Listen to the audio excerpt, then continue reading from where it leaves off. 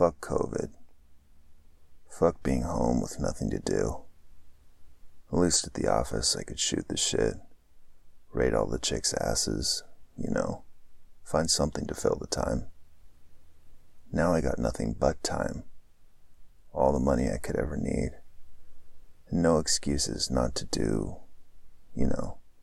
whatever it is good, important, happy people do to help themselves and make the world a shinier place. Fuck the world. It's already fucked.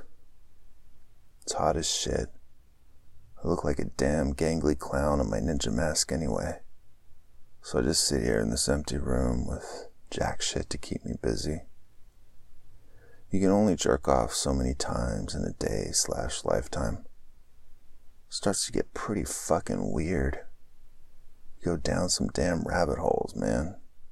I mean, a nice butthole on a screen is one thing, but how many hours do you want to spend zeroing in on that shit?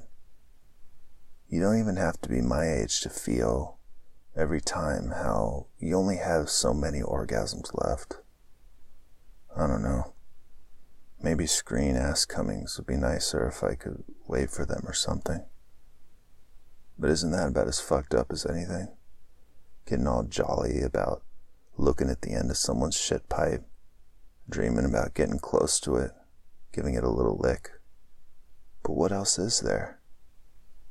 Start a business, get a second job, go down fucking stairs and spend time with my wife so maybe we can stop being all hostile and formal with each other like every day's a new job interview or something. No, I'll probably just go to CVS, buy a couple energy drinks and alcohol for later, and stay in line as long as I can just to get a good side glimpse of that Indian girl's ass, the one that works there, who I've never said a word to, ever, even when she rings me up.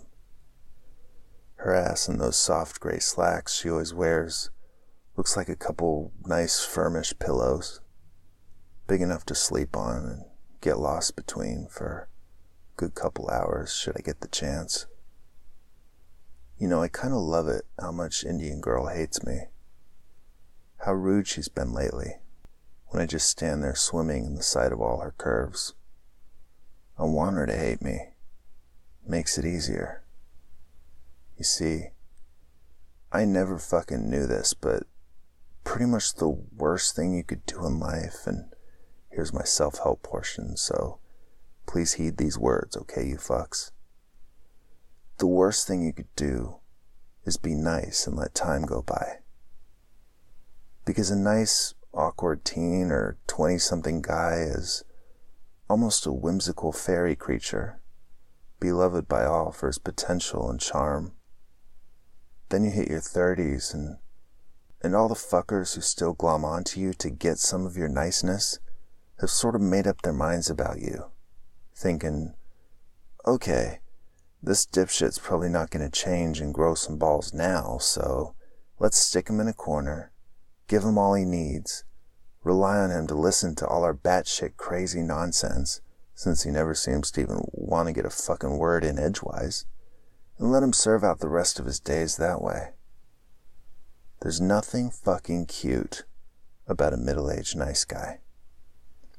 Unfortunately, and this is where we come to why I'm even writing all this bullshit down, the only way to get out of that cage of living for whatever other assholes care about and need you for is by dying. That's right. Yeah, I'll say it this way. My name is X, and I'm going to die. I haven't thought of how yet, or when. Really, the only part I've made sense of so far is I'm gonna die at some point. So in the meantime, I can do whatever the fuck I want. Then yeah, COVID hits and all I got is time. Insurance will take care of my freak show wife. Freak show looking, she's a really nice person. And I can fill my days wandering to places like CVS, staring at the likes of Indian girl's ass, completely free, no matter how pissed off she or they get. Go home, jerk off to depressing ass porn, and be safe in the knowledge it'll all be over soon? The world is fucked anyway. I'm fucked, comfortably at least. I don't give a fuck what you think of anything I just put down. Damn, I really do feel like a whole new person. Oh well.